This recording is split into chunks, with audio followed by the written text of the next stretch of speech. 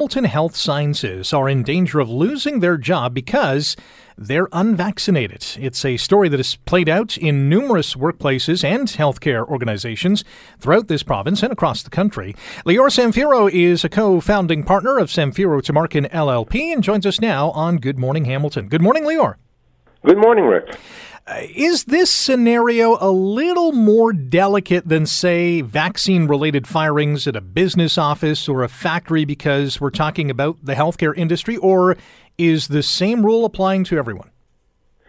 Well, the same rule really does apply, but I would actually suggest that it's actually more obvious in the hospital settings that a termination for not being vaccinated is certainly not something that is legal in the sense that the employer has to pay compensation. And the reason for that is, unlike with other industries, when it comes to hospitals, back in the fall, the government of Ontario took a long, hard look at whether or not vaccines are mandatory or should be mandatory in a hospital. There was a consultation process, medical experts were consulted, and ultimately the government decided, right or wrong, it was their decision, that no, hospitals do not have to have mandatory vaccines. We can control the pandemic in hospitals through other measures, such as mandatory testing.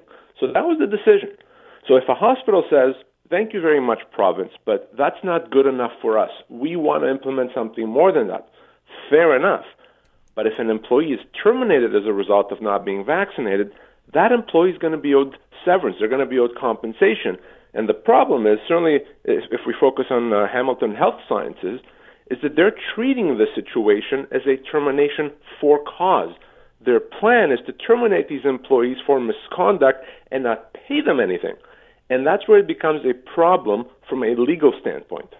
And so how is that scenario different from the common workplace? Is it because the province came out and said, no, you don't have to be vaccinated? Well, it's in other workplaces, the government has, for the most part, stayed away from imposing mandatory vaccines. But I think that it's much more obvious where in the hospitals they actually made a point to state that we thought about it. We really looked at it and we decided not to, or that it's not needed. The net effect is the same.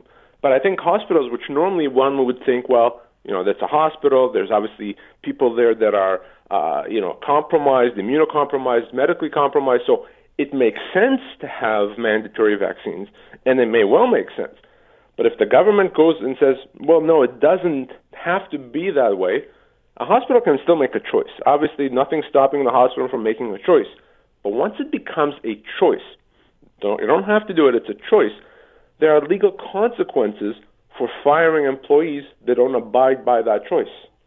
Dozens of Hamilton Health Sciences employees in danger of losing their job because they're unvaccinated. We're chatting about it with Lior Samfiru, co-founding partner, Samfiru Tamarkin LLP, here on Good Morning Hamilton on 900 CHML. Are many unvaccinated workers, healthcare-related or not, filing wrongful dismissal claims against their employers?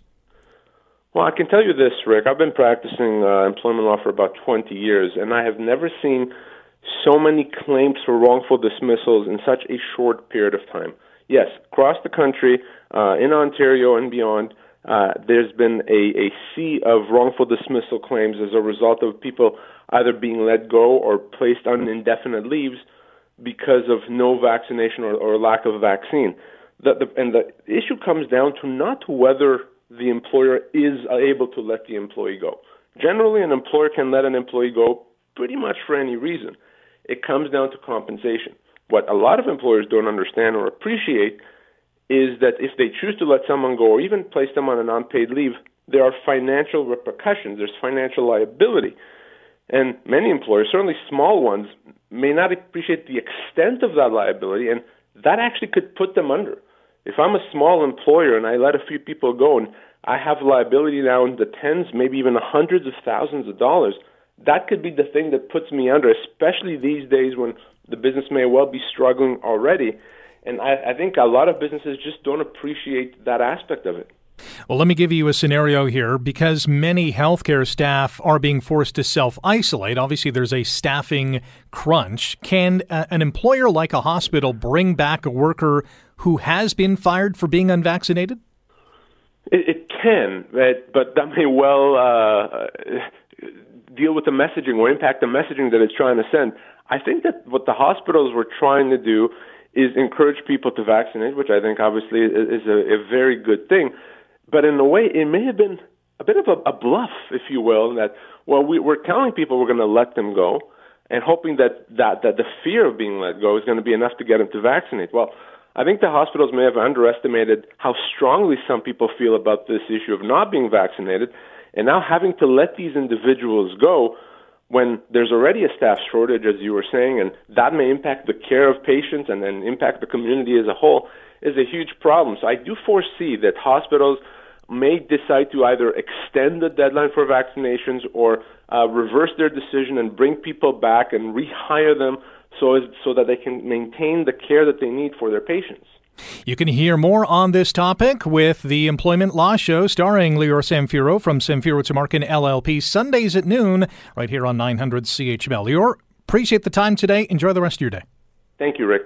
That is Lior Samfiru, co-founding partner at Samfiru Tamarkin LLP.